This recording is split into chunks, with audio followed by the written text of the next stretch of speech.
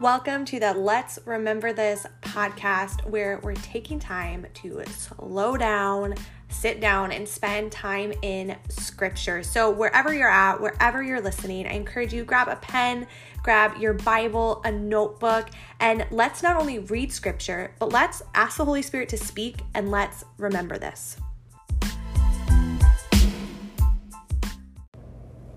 Well, friends, happy Tuesday. Here we are again. You know the drill. Every day, opening up scripture, reading it, and asking the Holy Spirit what it is that He wants to say. So today we're going to continue by reading Galatians 2, verse 11 through 16. It says, "But when Peter came to Antioch, I had to oppose him to his face, for what he did was very wrong. When he first arrived, he ate with the Gentile believers who were not circumcised, but afterward, when some friends of James came, Peter couldn't eat with the Gentiles anymore. He was afraid of criticism from these people who insisted on the necessity of circumcision. As a result, other Jewish believers followed Peter's hypocrisy, and even Barnabas was led astray by their hypocrisy.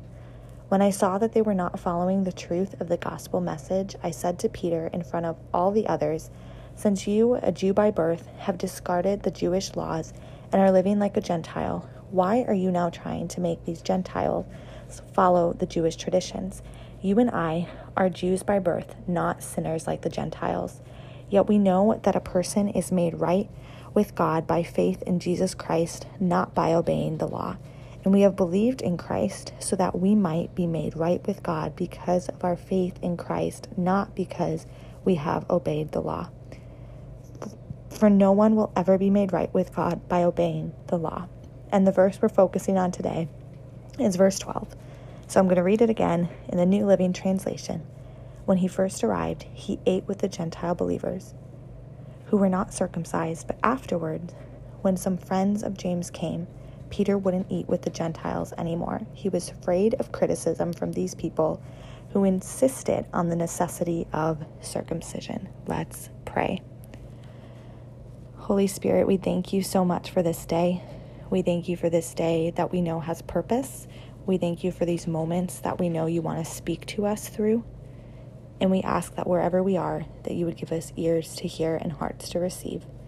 And help us, God, to remember. We ask this in your name. Amen. All right, so here we are with more of the controversy. When he first arrived, he ate with the Gentile believers. So Peter at one point, remember, was eating with the Gentile believers who were not circumcised. But then it says some of his friends came around. James came, and Peter wouldn't eat with the Gentiles anymore because he's afraid of criticism. He's afraid of their criticism from these people because they insisted on the necessity of circumcision. So what do we see? He goes back to his old ways. He puts up more walls, more just religious barriers, and is no longer eating with the Gentiles. So we see now why Paul is confronting Peter to his face, and he sees this as a big deal because Paul, to him, the gospel, so much of it was about unity, that there's neither Jew nor Greek, neither male nor female. So much of Paul's writing is about a gospel of unity and a gospel that's accessible to all people. And so part of that means knocking down some of these walls and religious barriers that we've set up to make room. So before, you weren't allowed to eat with the Gentiles, the Gentile people. But now, because of the gospel of Jesus Christ, what Paul is trying to tell them is that our table is supposed to be set and accessible for all people. So it's not okay that Peter is now going back to this. But here's what I want us to see. What really stood out to me is that he was eating with the Gentiles. He did understand that this was a gospel of unity at some point. But all of a sudden, when his friends come around, he starts to change and he goes back to his old ways. When other religious people came around, he went back to his old ways. Wow. That is a verse today. That is a statement. That is a challenge for us to reflect and think, one, when we set our tables, are they accessible for all people? From different backgrounds, from people that maybe haven't always had access to these types of tables. Are we setting tables for all people? And are we doing that not just when nobody's watching, but when other people are watching, and maybe even other people that would disagree with us? You see, he was in a way putting up, again, these religious walls and these religious barriers that Jesus came to break down, right? He came to make room for all people. He came to change these religious rules and these laws to say that, no, I didn't just come for one people group or one person, but I came for all people, all cultures from all over the world. And so that means that we're going to have to change some of the things that we do in order to make room for them. So it really got me thinking today of, are there ways that I have started to put those religious walls back up that have started to make the gospel not accessible to all people? What are the things that maybe I know I shouldn't do, or maybe I used to do, but I see the freedom that Jesus brings that I've then gone back to because other people around me that I look up to are coming and saying and making, and I'm worried about their criticism, right? Because, and you see that again where Paul in chapter 1, where he's saying, I'm not seeking the approval of men, but of God. I think this is some of it where he's saying there might be people that are even well-intended that are going to come across and say, hey, you're making it too accessible. Hey, I feel like you have too many religious walls down. Hey, maybe you need to be a little more strict. Maybe you need to have some more rules. But sometimes our rules can actually become walls and can keep people from experiencing the freedom of the gospel. So why is Paul making such a big deal over this? I think because, one, he wants Peter to see, like, you can't just be doing things because you're afraid of criticism. And especially when it comes to making room for people at the table. Man, there might be people in your life that some people would say, why would you have them over? Why would you invite them? Why would you bring them into a church setting, right? Why would you entertain the thought of being near that person? But remembering that every single person is created in the image of God and should have access to experiencing the gospel.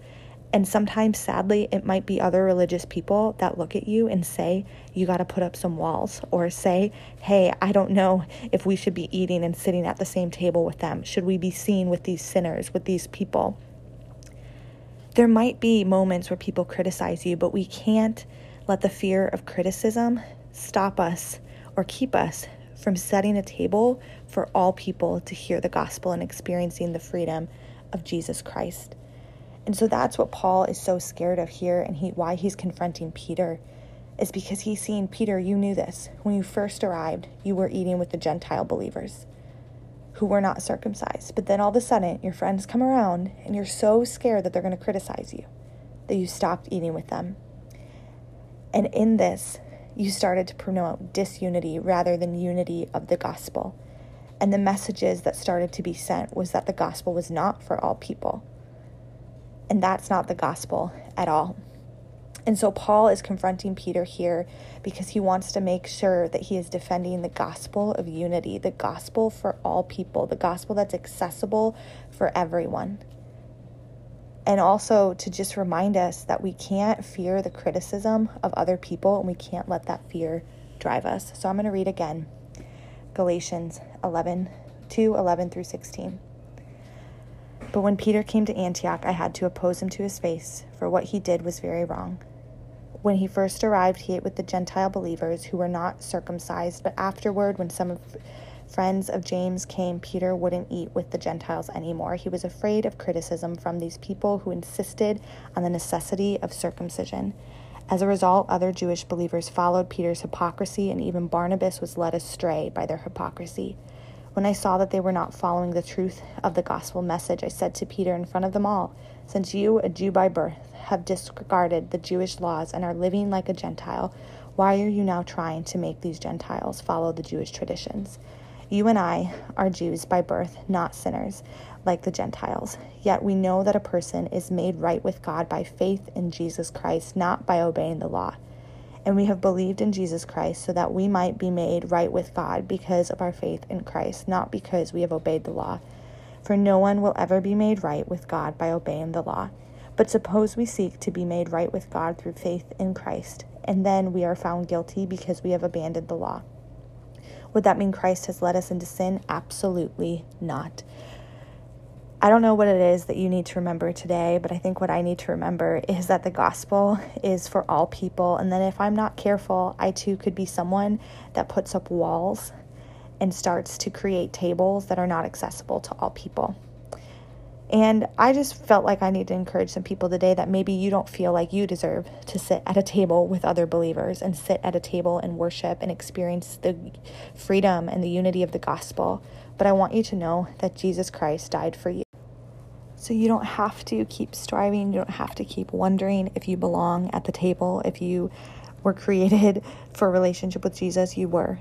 And I'm sorry if there have been people that have come up and created walls and made you feel less than, or that you weren't someone that could receive. But I just felt like today I needed to remind some people that the table is set for you, that you are welcome in the family, in the body of Christ. And that when we read in these verses that some people were not able to eat together, that is not the gospel of Jesus Christ, but he desires all believers from all different backgrounds, all different life stories to come together and experience this beautiful unity and family in Jesus Christ.